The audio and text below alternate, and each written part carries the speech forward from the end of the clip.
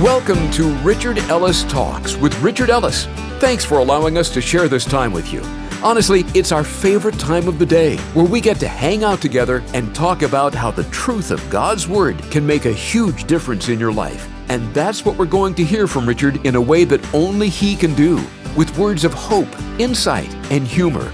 You may be stuck in traffic or stuck in life. Either way, today's message is going to help get you on the right track as you learn how much God loves you right where you are. So let's get right into today's talk. Here's Richard Ellis.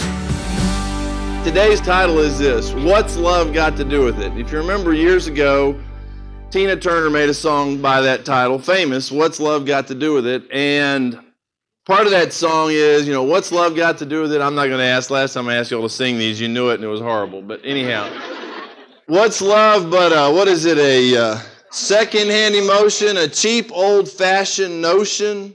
Boy meets girl, it's a thrill, the touch of your hand makes all, she goes on and on. But basically says, well, what's love got to do with it? Nothing. It's just sex, it's just excitement, it's just physical attraction. And I think she even says that in the song. So what's love got to do with anything? The world out there just does what they want to do. How many people will say, and sometimes I think the men get accused of this worse than anybody, but I guess women can do this too. I just hear more stories about men. You're dating some guy, you're lonely, he seems like the right thing, and all this guy, he gets his arms around you, and you're going from vertical to horizontal on the couch watching a blockbuster movie, and he whispers in your ear, oh, baby, I love you. You've had that happen, haven't you? There's that laughter. All right. He starts whispering these, and interestingly enough, what do we call them? Sweet nothings. And the man starts saying these things, oh, sweetheart, I love you. He says, no, let's wait. No, I love you. I want you. What he's saying is, I love me and me wants you. And I'll say whatever I've got to say to get you. And really, when you get done, the woman says, well, he loves me, it's okay. Well, if he loves you so much, why is it that once he's had you, he's history? What I say is, if you love somebody, you'll wait. And if a guy's telling you that he loves you, girls, and he's pushing and pushing and pushing, you need to ask yourself, maybe he doesn't love me. Maybe I should wait and see how long he stays around, whether he gets what he wants or not. Now, I think women can be manipulative in other areas. Let's not just bash the men today. Women are like, what do you mean by that? We don't do anything like that. But there are a lot of things in life where really love has nothing to do with it. We throw that word around. And if you look in the New Testament, there are three words, and some of you know this, some of you never heard this, so we'll go with it. There are three words in the Greek language that can be translated love. There's a word philos or phileo that is a word that's just like a friendship love, but in a Christian context, it's a very intense kind of love. There's a word that is never used in the New Testament, in the Bible anywhere, that is eros, that is just a physical, this kind of Tina Turner kind of love she's talking about. It's just, what's love got to do with it? Nothing. It's just purely physical. Eros, this fleshly love. And then there's a word that is only used 7 times in Greek literature anywhere, and Christians have taken this word, Christianity took it and adapted it, this word agape, a word for love, and we use that word in an unconditional sense. It's God's kind of love that keeps coming whether we give anything back in return or not. It's just, he loves us. And this word is used in the New Testament, and one of the places I want us to look, and some of you this is very familiar, but I'm going to assume that nobody knows anything and just go from there, because sometimes that's the case. In 1 Corinthians chapter 13, there is a chapter in here, and frankly, there's a lot of controversy, not controversy maybe, but tough stuff being said in the passages in the chapters before and after.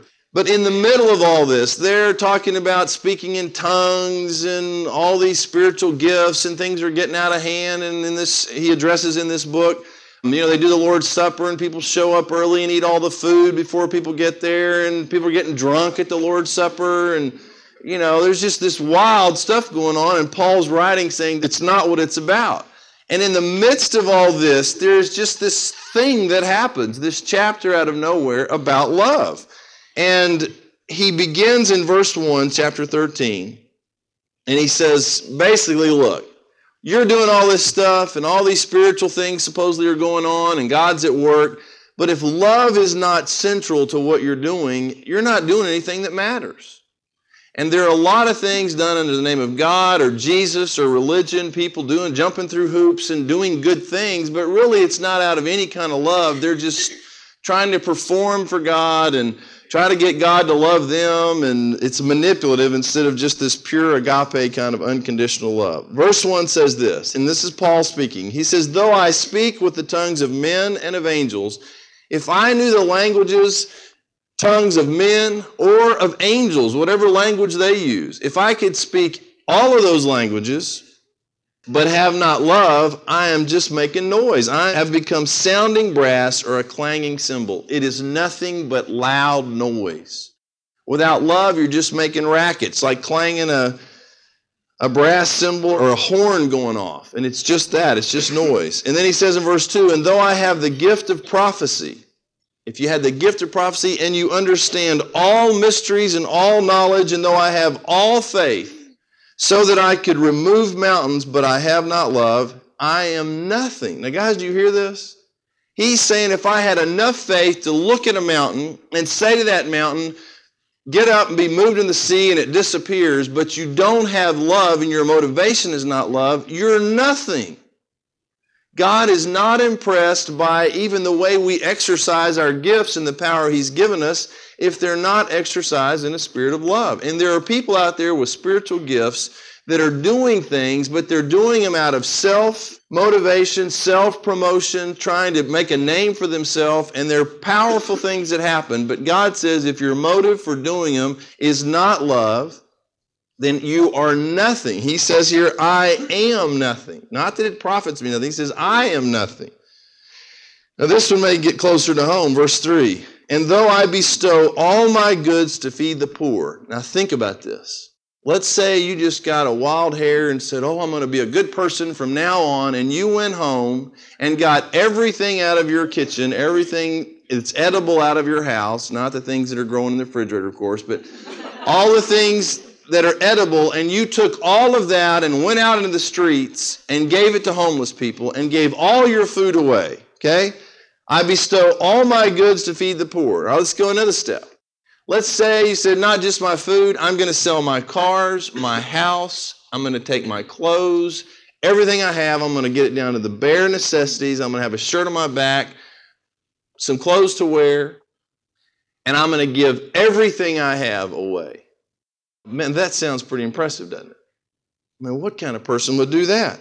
He says, though I bestow all my goods to feed the poor, there's one, and though I give my body to be burned, if you were literally willing to be sacrificed, but have not love, it profits me nothing. Now, guys, before we go any farther, think about what this is saying.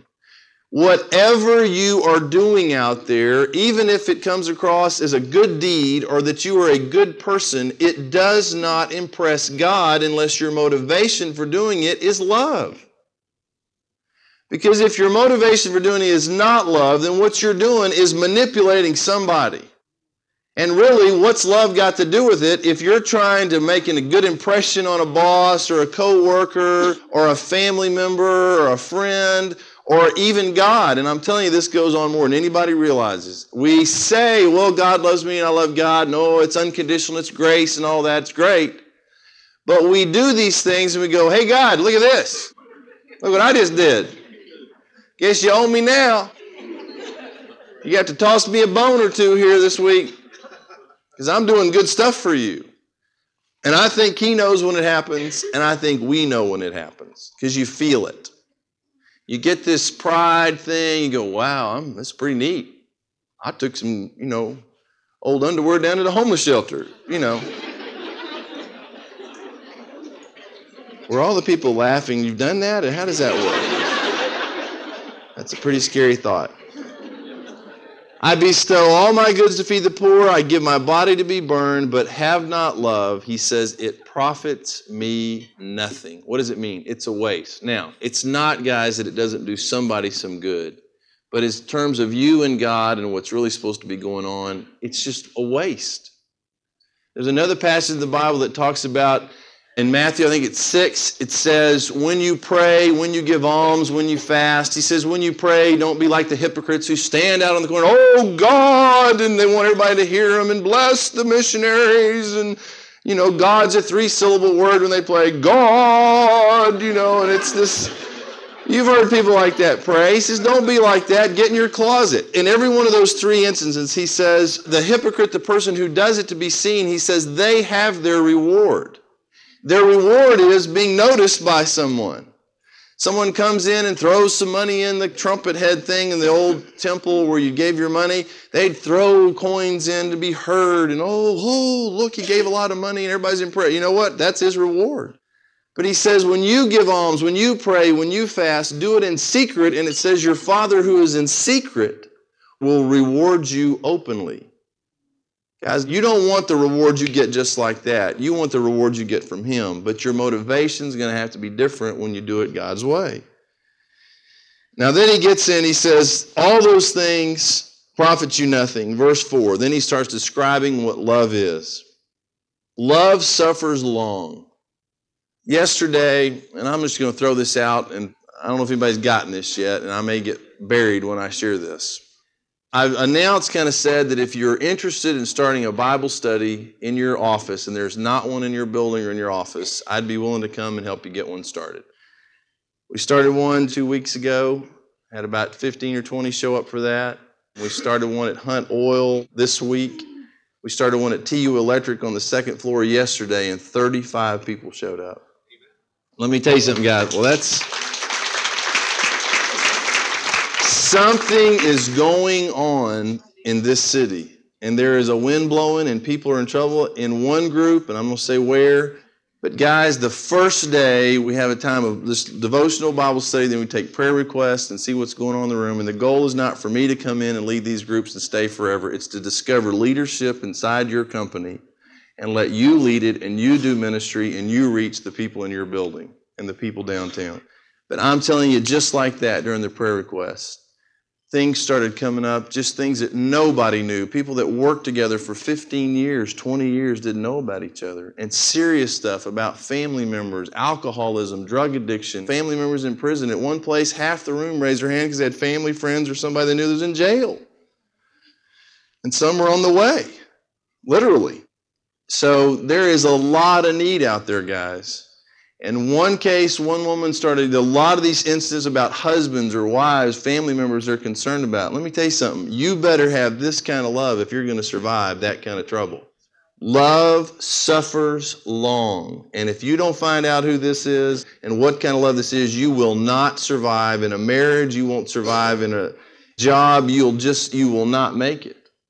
This is more than a word. This is more than just stuff on a page. And you can quote, some people can quote the whole thing, all 13 verses, but it doesn't change their life. And I am determined to encourage people and help people understand it is not just about believing that the Bible is true and even knowing what the Bible says. It is about living this stuff and applying it to your life and saying, God, I know the Bible says love suffers long, but I don't have that kind of love because I don't want to suffer. God, help me understand. Give me this kind of love that suffers long, that is patient, which is basically what that means.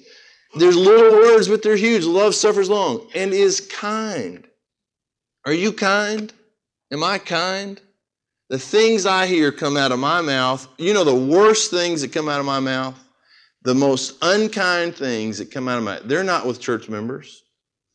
They're not with you. You know the worst place? With my own wife.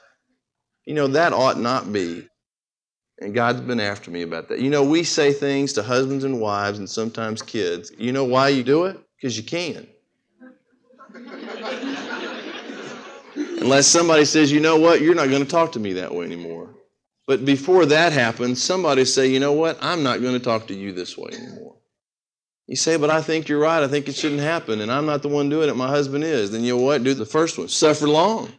You want him to be kind. The same kind of love it takes to be kind is the kind of love it takes to suffer long. And while you're praying and waiting and saying, God, why is this person so harsh? You know, give me patience. But let me be kind even when they're not. Turn the other cheek. The great thing about it, you only have 4. All right.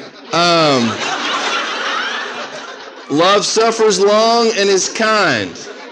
Now stay with me now. I know I'm rattling some of you. Been in church too many years. You can't laugh anymore. Love suffers long and is kind. Love does not envy.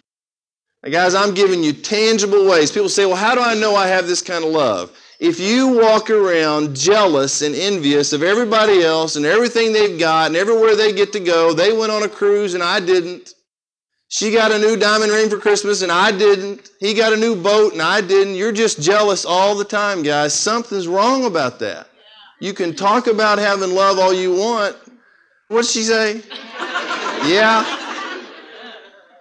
That was somewhere between amen and well.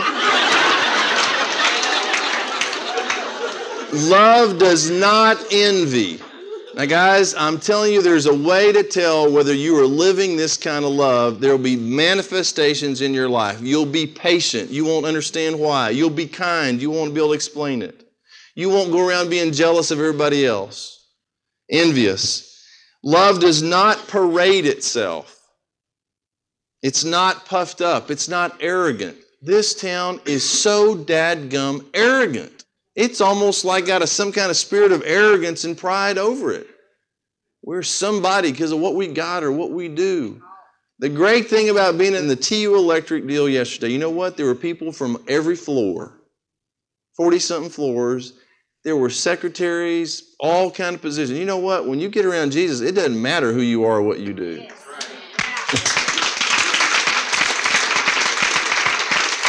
If you find yourself parading around all arrogant and puffed up, and I'm telling you, it is so easy.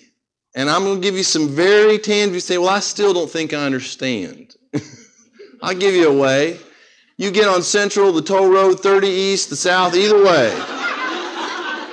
You get in your car and look over at some poor soul who has a 68 Matador, whatever they're driving. And you are driving a 1974 or something, okay? And you look over and go, my car's better than that. I mean, you're in a heap yourself. You're comparing yourself to somebody else, and you're constantly, and then somebody goes by in a newer car, you go, well, who do they think they are? He thinks he's some hot stuff. Well, a minute ago, you were a hot stuff compared to the Matador.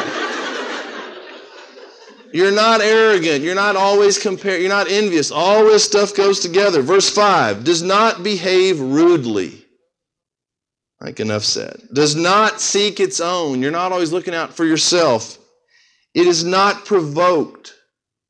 It thinks no evil. Guys, this would keep us busy the rest of the year just trying to do these 2 verses. But it's not enough to know what they say and to memorize them and to, know what they are in Greek and all this. You got to say, God, do I love this way? Am I rude? And if I am, why am I rude? And is there a way not to be rude? The Bible says if you got this kind of love, you're not going to be rude. You say, there's nobody can live this way. Precisely. You say, God, I can't be this person. He says, I know. If you'll get out of the way and let me live in you and through you, I am this person. And I can be this person in your life and through your life, and what you can't do, I can do, and you'll make a difference everywhere because people will see a difference. You put a person like this in your office that is patient, kind, doesn't envy, does not parade itself, is not puffed up, is not rude, does not seek its own, is not provoked, it thinks no evil, does not rejoice in iniquity, but rejoices in the truth. You put that person in your office, guys, somebody's going to notice. How many of you have somebody you know close to this, if not this person, working in your office? Raise your hand. Now, that's an awesome thing. Let me ask you a question. Why isn't it you? How is it there are people around us? We're high-fiving now, huh?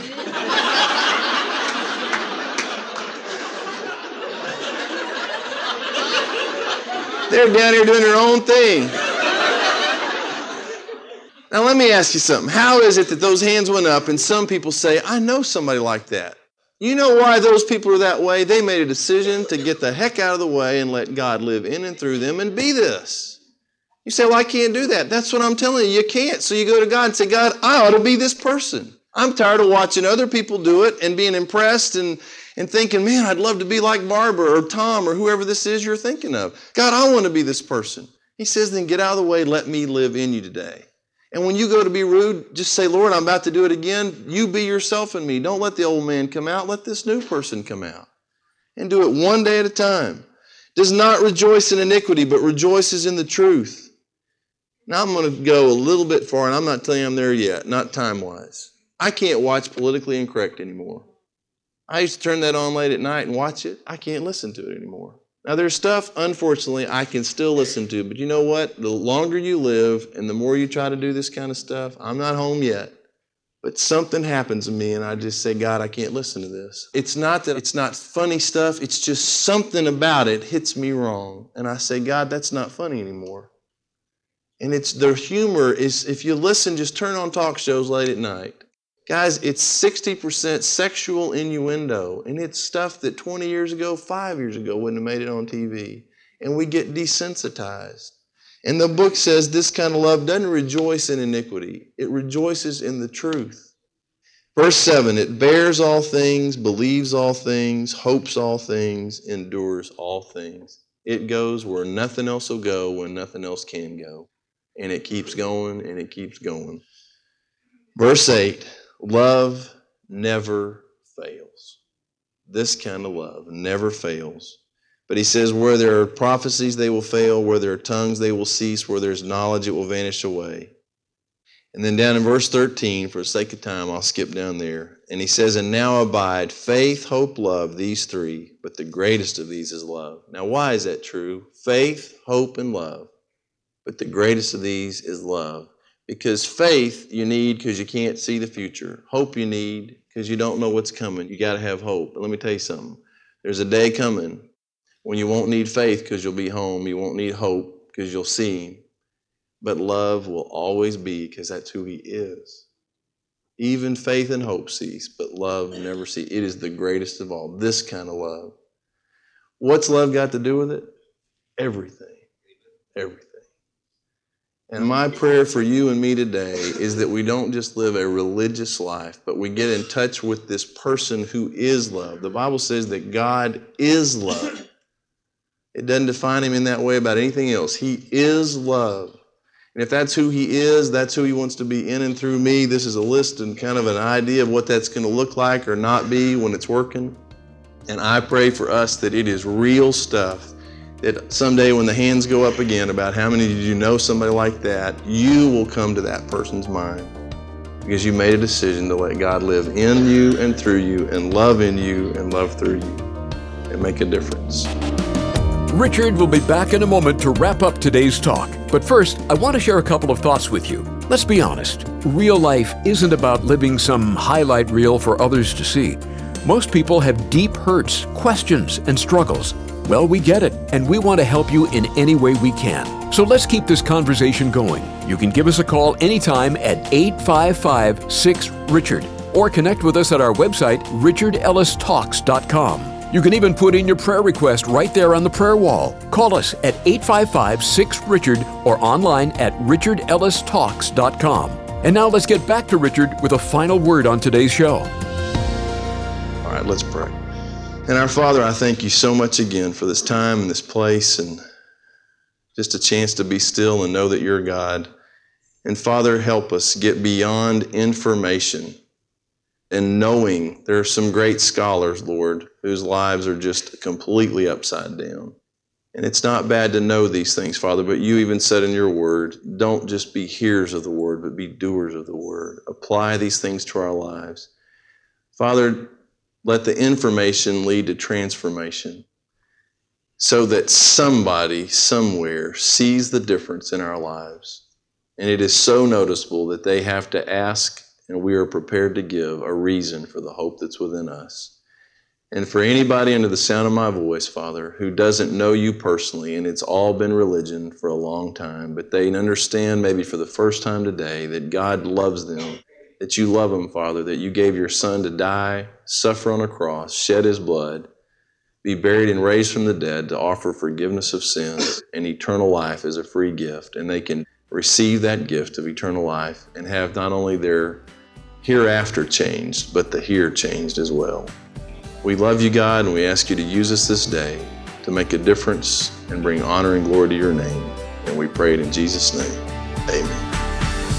This has been Richard Ellis Talks with Richard Ellis. There's only one reason we do this program: to take the planet with the good news of Jesus Christ. That's our message and our mission. And you have a vital part of doing that along with us. If you've been encouraged by these talks with Richard, be sure to share with someone about the change they've made in your life. And we'd love to hear your story as to how the talks have made a difference to you. Give us a call. We'd love to talk with you. 855-6-RICHARD. You can also reach us through our website, richardellistalks.com.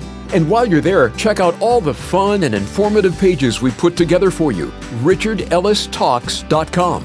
While you're there, be sure to click on the Contribute tab at the top to send your generous gift. If the program is making a difference to you, your gift will make a big difference to us. Until next time, thanks so much for listening to Richard Ellis Talks.